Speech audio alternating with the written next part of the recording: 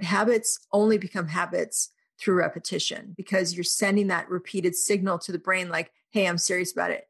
Hey, this is me. This is my new me. Results May Vary is a podcast and a community to help you design your life. Through our work in the fields of design, innovation, and executive coaching, Chris, Kati, and I have learned that the creative problem-solving strategies we use to help organizations tackle tough challenges apply to people challenges too. The design process is universal. Gaining empathy and taking action is useful for every industry and individual alike. Our hope is that by sharing stories from people who've designed their own lives in unique ways, that you can take what's useful and apply it on your own. So tune in, take note, try an experiment, and then try another. We're all born creators, and every day is a whole new chance to create. Today, we're excited to welcome our first Results May Vary repeat guest, an author of Well-Designed Life, Dr. Kyra Bobinet. Her specialty is combining brain science and design thinking to serve the health of whole populations of people and challenge them and herself to live healthy, fulfilling lives, physically, mentally, and spiritually. Dr. Bobinet has spent her career working in the healthcare industry, building programs and algorithms to change behaviors at the million-person scale. Today, she is the founder and CEO of Fresh Try, a simple, sustainable behavior change approach based on the brain science of habit formation. Let's listen in as Kyra shares her thoughts on the brain behavior gap and why it's so dang hard to do the things we all know we should, and how adopting an iterative mindset can offer you a more successful and compassionate approach to habit change. We are here today with Kyra Bobinet, Dr. Kyra Bobinet, and we last left you about 5 years ago when you had just released your book, Well-Designed Life. And I'm really curious to have you catch up our listeners on what you've been doing since then. Yeah. So it's so interesting how the universe works, right? Because, well, first of all, thank you for having me here. And it's really wanting to be back. I'm really glad that you're back doing this because it's such a powerful podcast and just such a great topic and pulls together all the amazing people in the world. So I had, done the book and went on this kind of tour, if you will, of keynotes. And one of my keynotes was in Boston, and a gentleman in the audience was from Walmart. And he approaches me after my talk and he says, hey, I want to do something different. I want to disrupt this whole world of employee wellness and health promotion and disease management. Can you help me? And I said, yeah, that's my dream. And he said, well, how about this? If you could build anything, what would you build? And I didn't even know the answer to that question, but it just kind of popped out of my mouth. I said, a habit engine. And he's like, what? And I said, yeah, because in the book, I talk about fast brain, slow brain, and future self, past self kind of designs as frameworks. And also the ability to do, design thinking as a lifestyle, have that designer's mindset, have that way of just, kind of versioning yourself into success. And he's like, let's do it. Let's figure this out. So my team and I went to the areas of the country that have the most health challenges, the southern states, Texas, Louisiana, Mississippi.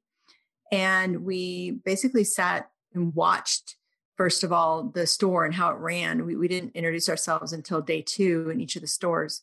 And then the day 2, we started interviewing and talking with associates, and we were both observing their unconscious behaviors, how they held their body, the woman who's talking to us, folding the children's clothes. She was toting this big thing of Coca-Cola and telling us about her health. And so those kinds of observations and the disjointedness between what they said and what they did, and kind of getting those things to come to light. And what we realized is that really, it sounds kind of stupid easy to say this, but food is the great unifying factor of health that everybody inevitably has to do. Nobody has to work out. Nobody has to do many things. Maybe sleep would be another one, but food is sort of, you can't not eat. And so it has to be dealt with. And it is such a driver for everything: mental health, physical health, chronic diseases, everything that you feel during the day, how much energy you have, all that kind of stuff. And so we decided to take on this project of designing for food, figuring that out. I'm really intrigued by this idea of a habit engine. Yeah. But I also wanted to talk a little bit about just the realities of being human. And you said, it's like what we say about our health and what we actually do. And I feel like that's another common experience that we all share, where we do have beliefs and then we have actions, and they don't always line up. And it's not because we're bad people or because we're trying to, present ourselves a certain way. What do you think is behind that gap?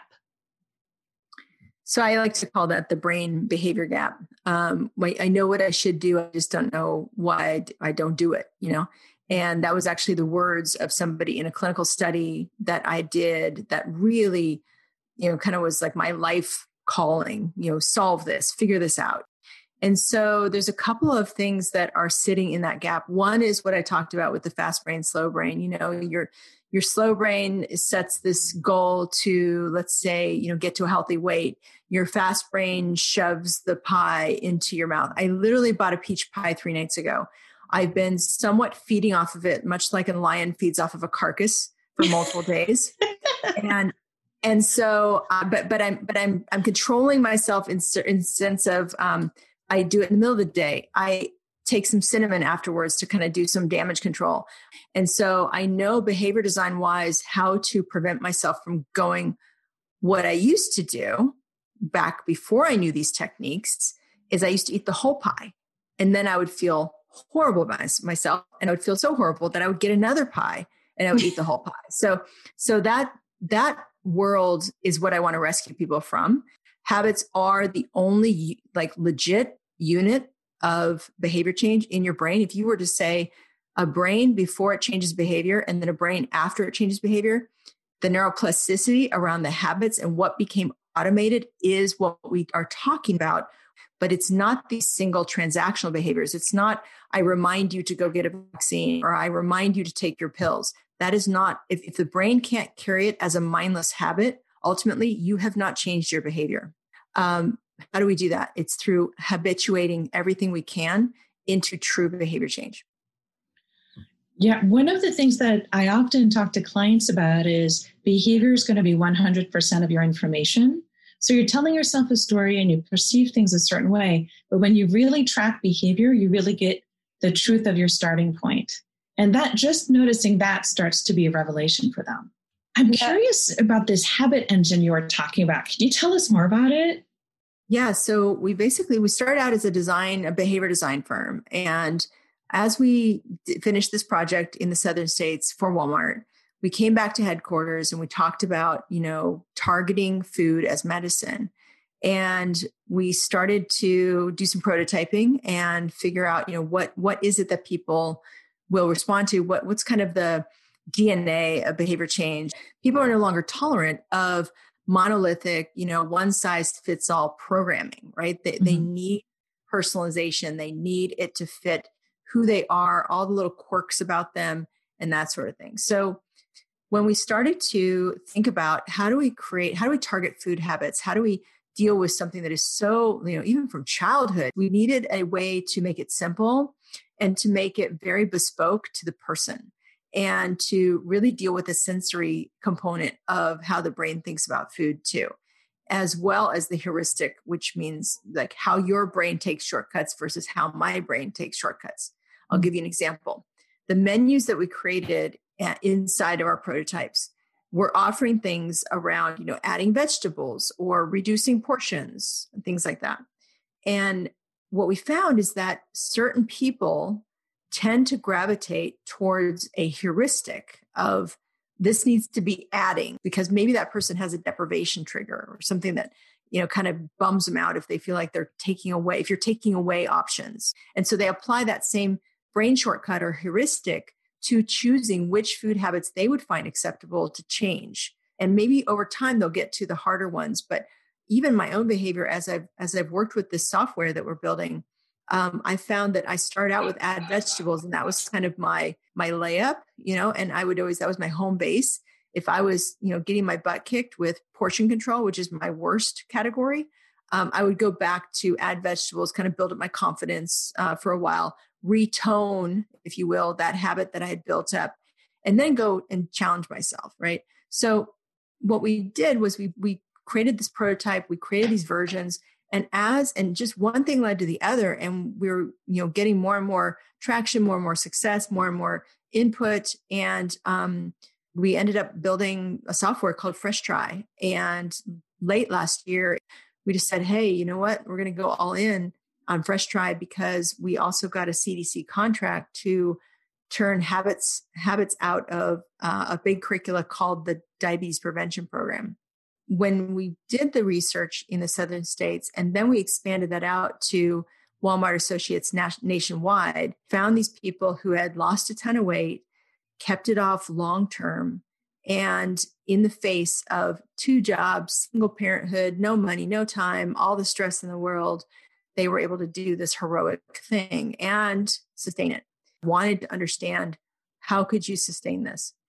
Because, I grew up in Oklahoma. I know what church potluck tables look like in that area of the country and everywhere, And so I was fascinated with this, and we started interviewing them. And what we found is that they all had this only one thing in common, because they had different demographics, different circumstances, different ethnicities, different cultures, different food preferences, and different things that they were trying, different programs they were trying, different wearables they were trying. And what we found is that they only had this one thing in common, which is what we're calling the iterative mindset, which is a kind of a new naming, if you will, of the designer's mindset. Designers will understand what designer's mindset is, but the typical person in the world doesn't know that. And putting the word iteration in it really captures that mindset as a distinct and unique type of mindset to use. And what do you think allowed people to have that mindset? Is that something they inherently had, or do you think they learned it along the way, or how did they have it and others not? What do the rest of the people need to do or know? Yeah, I've been asking myself that question. I think that they probably, the nature side of the thing is they were probably an inherently born MacGyver or designer, and they just grew up in an area where design wasn't a career option for them. They didn't know anything about it or didn't have access to that. So they just kind of do that with their life, but they're super clever and they're super creative, right? My mom's one of those people. And then the other nurture aspect of it might be that by force of circumstance, somebody who becomes, and I was a single mom for 14 years, when you're a single mom, you got to be you got to hustle and you got to be super savvy, so that savviness, those environmental pressures and getting things done for, hacking your life, hacking your kids, trying to get some vegetables into your kids when you're deadbeat tired, those kinds of things might force people to become more creative in their approach and maybe even have more pressure to become more time efficient too. And money saving too. So those kinds of pressures, I think, are probably, at least with the folks that we met in Walmart, probably the force of circumstance that might have evolved them in that direction as well. That sounds like amazing adaptability and creativity, and the opposite of perfection. I find that people who want to be perfect or want to control have a really hard time they're not naturally iterative. That's right. And actually, my recent aha, there was an article at the beginning of this year in Harvard Business Review. And it really was a light bulb that went off for me because they did this comparison of growth mindset and fixed mindset, which is the most famous pairing. But they also had this other one called learning mindset and performance mindset. Mm-hmm. So I dug into their bibliography and I read this gnarly long paper around different, goal orientation mindsets. And this performance mindset, as near as I can tell, is basically the behavior change operating system that is predominant right now, at least in health and well-being type solutions. And you may not recognize it by that name, but what it is goals and tracking. So setting these hard goals, SMART goals, those kinds of things, and then tracking against those goals, or tracking your calorie intake, your steps every day, all that kind of tracking behavior. It's all components of performance mindset. And it was kind of an import from business, which came out of education and higher education at that. And then performance mindset and learning mindset kind of evolved. Carol Dweck was one of these mentees of the person who first sort of articulated performance versus learning mindset. And she took it further. And then she evolved that into growth mindset, which is a belief that it's not over for you. Like, you can learn, you're not, and you don't have to be perfect. You can always learn. The difference between growth mindset and iterative mindset, though, is that iterative mindset is a more action-oriented mindset. Mm-hmm. It's try this thing, practice this thing, experiment with this thing. And then part 2 is iterate when you need, when you get bored, when it doesn't lift off, when you ace it and you need a new challenge level. So it's a very much instructional mindset in that way, because you know what to do, So performance mindset, going back to that, really good for simple tasks. This is from the literature. Performance mindset, goals and tracking, really good for simple tasks. I want to go to the grocery store. It's very good in sales. I want to reach a sales goal. I want to be the top salesperson this year. And, once I achieve that, you can't take that away from me. So, and it's an area of high self-efficacy. So that's the second criteria for performance mindset, is that it needs to be only used when you have an area of high confidence, high self-efficacy. Well, food habits and weight loss are not generally an area where anybody feels confident. And so it's really poor match for that, and health changes as well. And then the third thing around performance mindset where it works is something that's not reversible. So if I go get a college degree and I use performance mindset to drive myself to do that, then I graduate, you can't take that away from me, and so it's permanent. But weight can always be regained. Something like that can go back or that can reverse is not appropriate for performance mindset, because you risk these failure events. That makes a lot of sense. I'm very curious. I remember that you'd mentioned that for behavior change, you need both the motivation and then a strong emotion. As you were speaking, I was thinking about exercise, which is also a trigger for people. And I realized that the minute exercise became pleasurable, I started working out every day. It just became a no-brainer. But if it came from a punishing emotion, which was the way it used to be before, it was much, much harder for me to work out. What are your thoughts, or based on your experience, around the strong emotions that we need in order to get to the behavior change? Yeah, emotion is the decision fuel. So you cannot make a decision without emotion, and you can't feel strongly about it. It won't have what's called salience in the brain, which is kind of lights up your self-image, like, oh, that's me, So the stronger match to, I am a person who works out, that you have, and the more emotion juice that you have around that, the more likely it's going to be to become a habit, because you will invest in it, you will repeat it, There's no way around it. Habits only become habits through repetition, because you're sending that repeated signal to the brain, like, hey, I'm serious about it. Hey, this is me. This is my new me. This, make sure you pave this with some myelin, because, I'm going to use this a lot. I'm going to do this a lot, and so the brain at some point takes you seriously, makes it easier and more automatic. And then it becomes your new default, right? So the emotion is the sort of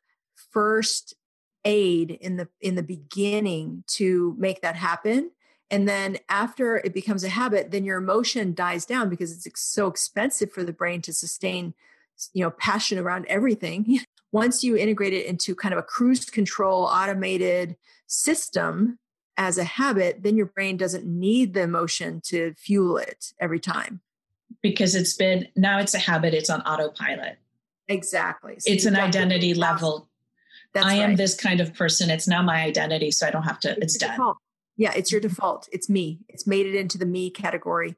And so you'll automatically do it because it's part of what your brain thinks is you. So a lot of people talk about, 30 days to a habit or, somewhere around that area. And if you can just cross that barrier, then you won't ever go back. Can you deconstruct that a little bit more?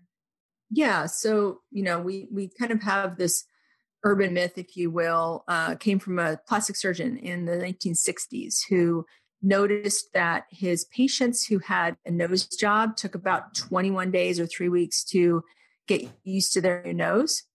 And that became lore that all habits and all behaviors and everything that you get used to takes 21 days. When in fact, it takes about a year to fully construct the neuroplastic network that you need for that to become your new default. And then you have to keep toning it after that. You have to tone those habits after they become your default to keep them like maintenance of a road. Like if you think about a road and you're building a road, if you do 21 days of building that road, you've only got maybe some clearing of the area that you want to build the road in. And so when people give up, it makes me very sad because I was like, oh, you bought into that lore and you had these expectations and now you feel like you failed, and you didn't fail. It's just that you weren't given the right information about how the science works.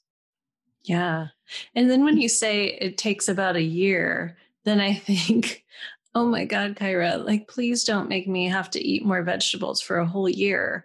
How do I mentalize that? Because I guess I feel like a lot of the things that we're asked to change our behaviors around, or we know that we should change our behaviors around, are inherently things that we don't want to do because they just don't feel good. So how do we shift that mindset? I'm going to switch that up. I'm going to answer that unpredictably here in a second, because one thing that caught my attention is that you basically said, oh no. Well, if you're going to go, oh no, about something, that is not your starting place anyway. Because if you're agonizing through something, you're not in the right spot. And that's something that I think, has come with performance mindset, that kind of gritted out, no pain, no gain kind of mentality is a performance mindset spell that has been cast upon everybody. And I just want to undo that and put it in its proper place for its proper uses. It's like using antibacterial cream for a fungal infection. It's never going to work out, So we have to use the right methodology with the right mindset, which is this iterative mindset. And if you approach, just like as a designer, if you were designing something that was just had no signs of life, you would abandon that in a hot second, right? So when you apply that same philosophy to your own self-behavior change, then you start to see, oh, that's wisdom. I love how you talked about that no pain, no gain. That's really, I have such an issue with that too. And I always have to distinguish with people and explain, listen, there's a difference between hacking and the beauty and the joy of creating from a constraint and just the being blinded by the grind.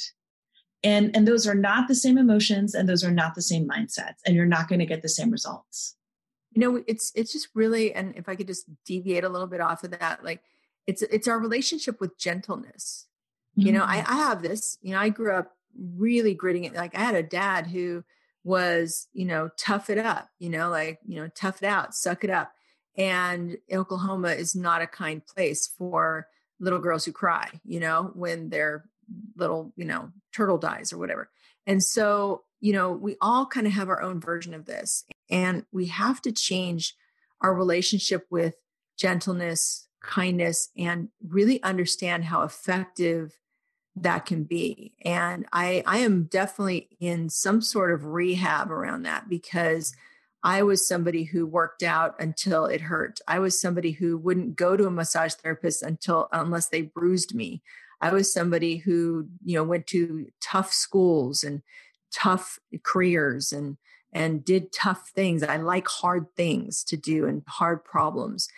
And yet we really have to question what is most effective, because if we're just doing that and we're getting all kinds of rebellion, self-sabotage as a nasty subconscious way of, alarm bells going off, like, hey, stop abusing me. stop hurting me. I'm your body, take care of me.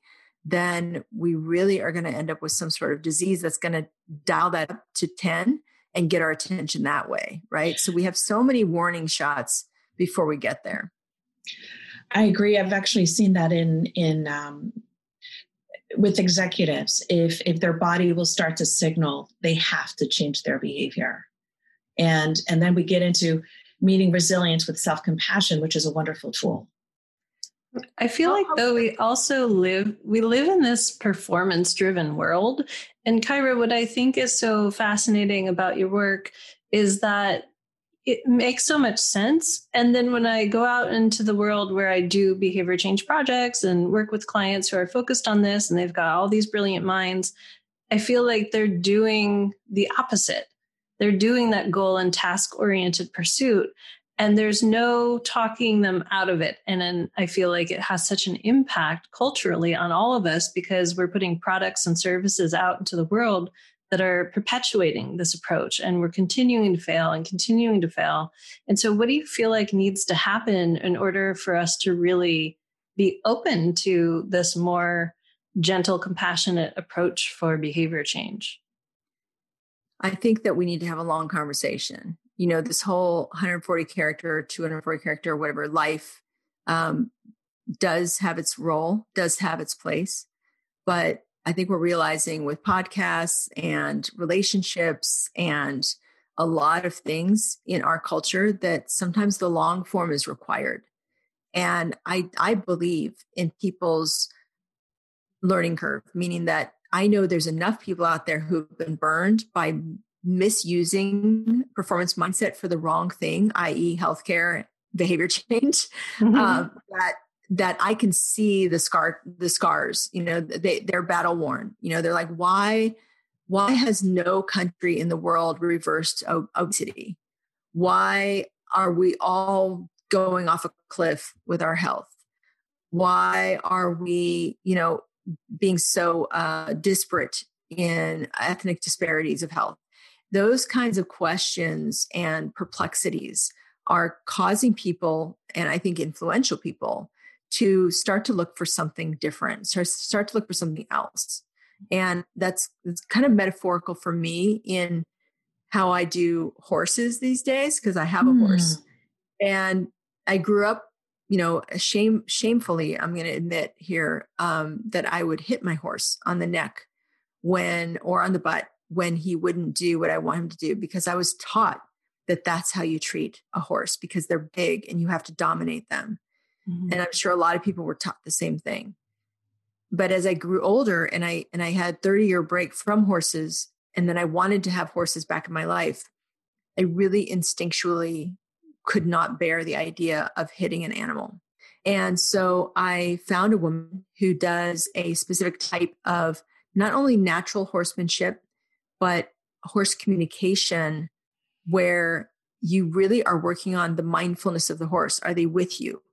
Or are they carrying out their thoughts somewhere else? Mm-hmm. And when you're training a horse in this way, training with them, and they're teaching you as much as you're teaching them, they will make the slightest effort towards what you are wanting. So you make a request or an invitation, and they go, is it like this? You can see, like, maybe they'll move their hoof just slightly or something like that. And my teacher says, you praise that, because it was a tiny gesture in the right direction, and you can build on that. But if they don't see praise, or they don't see some feedback loop, ding, ding, ding, then they will get discouraged and give up. And then you've got a horse that, from a human's perspective, looks resistant, looks rebellious, looks aggressive, looks shut down, looks like they won't do what you want them to do, So it's a real metaphor for how we as humans train ourselves. Any little gesture, like, yes, good direction, directionally positive, and being able to catch those within ourselves and really pause and praise ourselves, frankly, to get that encouragement happening on a subconscious level.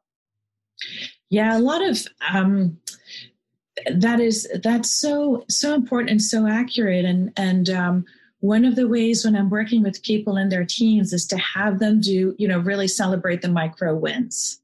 really, if you're going to go out and invent the future, you need to validate what you've already done so far and build on that momentum, even the micro wins. And that will shift a team so fast.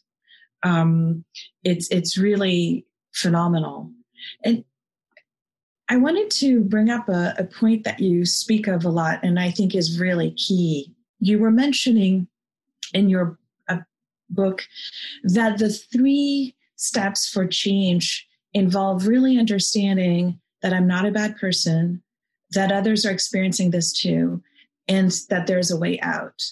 And I find that across the board, that I'm not a bad person is just this horrific shadow side that so many people have and really takes people out in terms of achieving their goals. It fundamentally feels like there's this sort of toxic societal cultural groupthink that says, yes, everyone should feel like they're wrong or bad. And it just is such a reality distortion.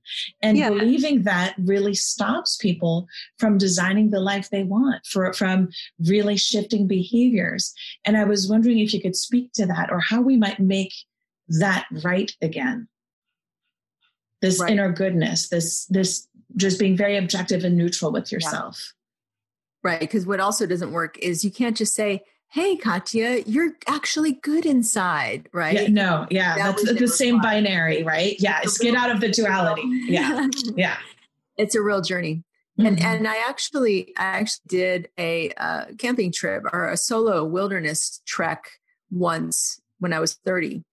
And I went to the Four Corners area of Colorado, New Mexico, and did a 22-mile hike. And when I was going in, my intention was, I want to understand self-love. I want to understand what that means, because it sounds like such a corny, cheesy concept, but it was reflected back to me by my friends and my loved ones, how much me being critical of others and myself was being toxic to them and to everyone around me, including myself. Because I didn't feel good about myself, because I did feel like I was fundamentally bad or wrong or imperfect or those kinds of things. And so what I realized in really questing for self-love is that you need to quest for it. You have to want it. It's like the Holy Grail. You have to go on that search, and just the searching energy, conjuring that up in yourself of, okay, so I may not believe that I'm not bad, but I want to not believe that I'm not bad, that I'm bad. Mm-hmm. And so I want to be free of feeling that I'm bad. And so I need to just start setting an intention of show me how to get out of this feeling. Show me how to move one step further towards what other people call self-love. Even if I don't believe in it, even if I'm skeptical, even if I'm so mired in my childhood grief that I don't know where to start, and that's where people are. It's just childhood grief, and no baby would ever, if you didn't interact with any other human and it was raised by wolves, would ever think that they were a bad person. It's put into them by other human beings. And so it's a quest of how to shed those layers, how to shed those injections into your bloodstream and get those out, cleanse your system of those toxic messages that you took in and that you believed and that you operate from. And it may not be obvious, so I'll just point it out. The people that you're working with, because they are high performers, they have been using performance mindset forever. That's absolutely. Oh yeah.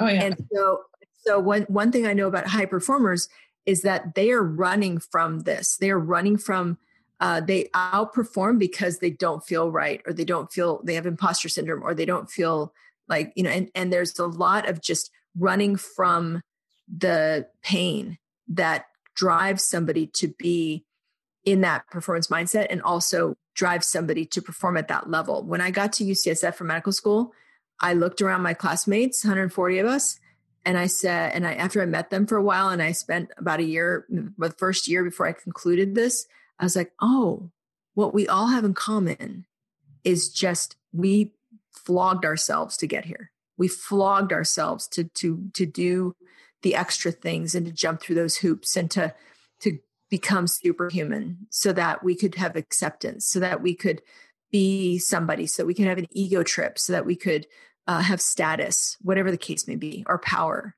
and that's what's driving everybody. How do we look at that from a positive direction? Like, leave us with some hope for the future around changing that mindset and walking away from imposter syndrome. Mm-hmm. Actually, there is no hope. I'm just kidding. I love it. The hope was embedded in my description of the iterative mindset or designer's mindset. Like iterators never fail, they never stop.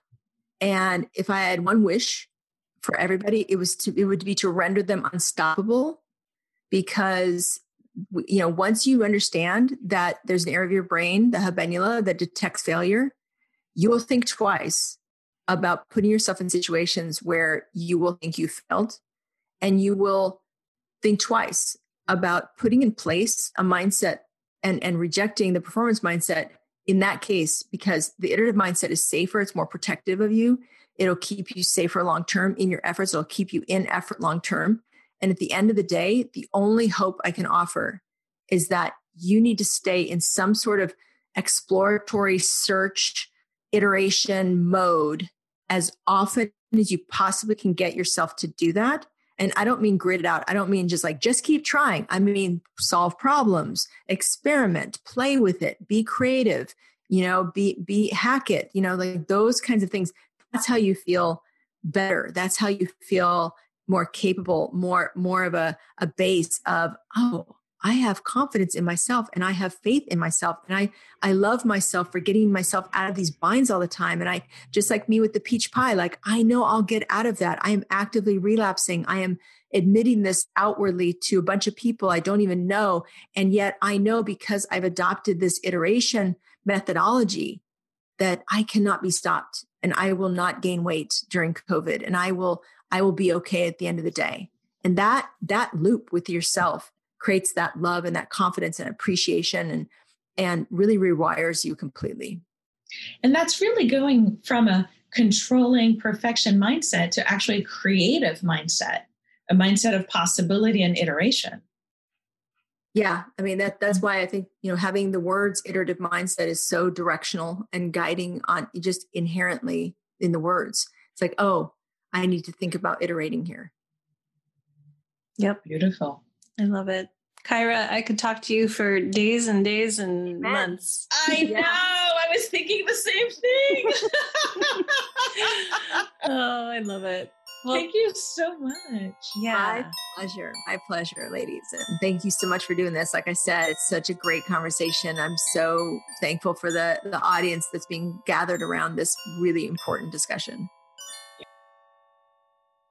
Kyra is so amazing. I love, last time she was on the show was an amazing show. This time is an amazing show. I've heard her on other shows, and she just always brings such credible depth of knowledge about the brain that I feel like is so relevant and relatable. So glad for her to be on the show, and so glad to have a chance to do this episode with you, Katya.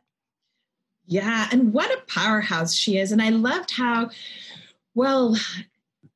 being so impactful in the world and the way she was raised and all of that she's created, I just was so moved when she talked about our relationship to gentleness. Mm-hmm. That was a true treasure. We don't hear that enough. I mean, it's the opposite. It's to be strong and powerful and dominate. And that's not really how things work. Absolutely. And so it leads me to believe that might be the next wave of her journey. So it'll be exciting to hear where that goes.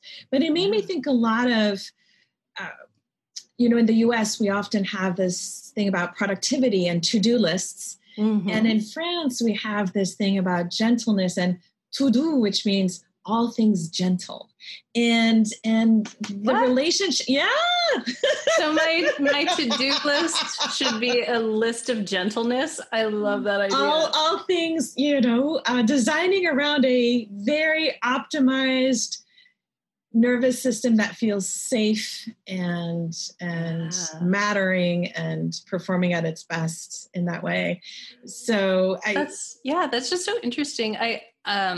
This past week I've been trying an experiment that my business coach gave me, where she said, instead of making a traditional to-do list, I'm calling it a monkey mind to-do list, where I wake up in the morning and I just like allow my anxiety to create the list. Like, oh my gosh, I have to do this, that. And it turns it into something that's actually more playful than like a real to-do list, which I think of as, I have to be responsible and I have to get all of these things done.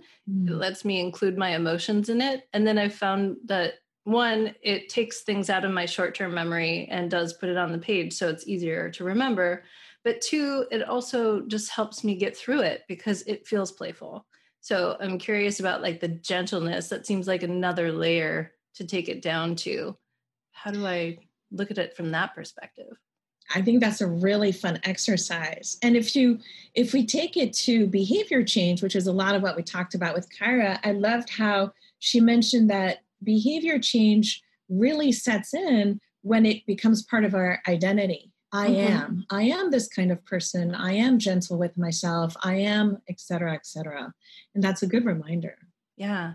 I just, in her conversation, and then also another podcast I was listening to was talking about that part of the brain and just how powerful it is. So I'm curious to explore that concept more of just identity and how do I make something be more me? Really owning that. I so loved her real explicit explanation about performance mindset versus iterative mindset. Boy, was I happy she shared that. Yeah, I think that also ties back to the like strength and competition side where, it's like, how do we look at that differently? So what stood out to you about that one? Well, in my worldview, this performance mindset tends to put people in fight or flight. And so I loved how she explained in some areas, it's good to use it, right? If it's a simple task or if it's a place of high self-confidence. So there's a place when you can use it. Yeah. But the truth is the iterative mindset, and as a designer, you're so familiar with it. It's how you breathe. That's an I am for you. Yeah, right. But that with an iterative mindset, you will always get to your destination. Yeah. And then if we add gentleness to that, well, you can get to your destination and enjoy it.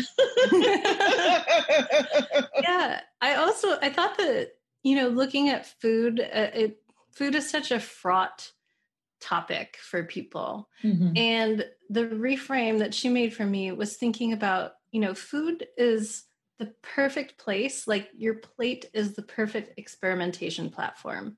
You get so many tries over and over and over again on a daily basis to adopt new behaviors, to experiment with things, to iterate what you want to eat and how you want to eat and how you want to feel from the food that you consume. And that I had never thought about that before. I only have thought of it through the lens of, restriction and just the whole diet culture in the United States and around the world too. And yeah, it just makes me hopeful about the next meal. That sounds really exciting. Really exciting. Yay. All right. Anything else? Oh, you know what? I feel like all of these, I feel like all of these ways that we've been taught the world works are being dismantled. So when she was talking about, when I asked her about the 21 days to break a habit and saying that was formed off of like how long it takes you to get used to your new nose when you have a nose job. Like, that is so crazy. Oh, I know. That is what we have based entire companies and organizations and strategies on around behavior change. Like, oh my gosh, humans are just silly. That's something I really enjoy about Kyra is how deep she goes into her research. Yeah. And so I typically say to people, listen, test your assumptions. Like, where are they coming from? Right. And that's what's so satisfying about this interview is how deep she goes and how much truth comes out. Totally. Awesome. All right. Well, that's it for today. Yay. Thank you. All right. That's a wrap. Want more? We'd love to have you participate in the conversation we're having about life design by joining our Results May Vary podcast Facebook group.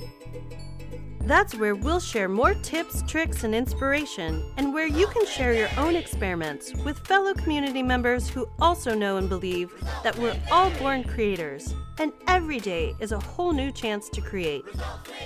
And as always, thanks so much for listening to Results May Vary!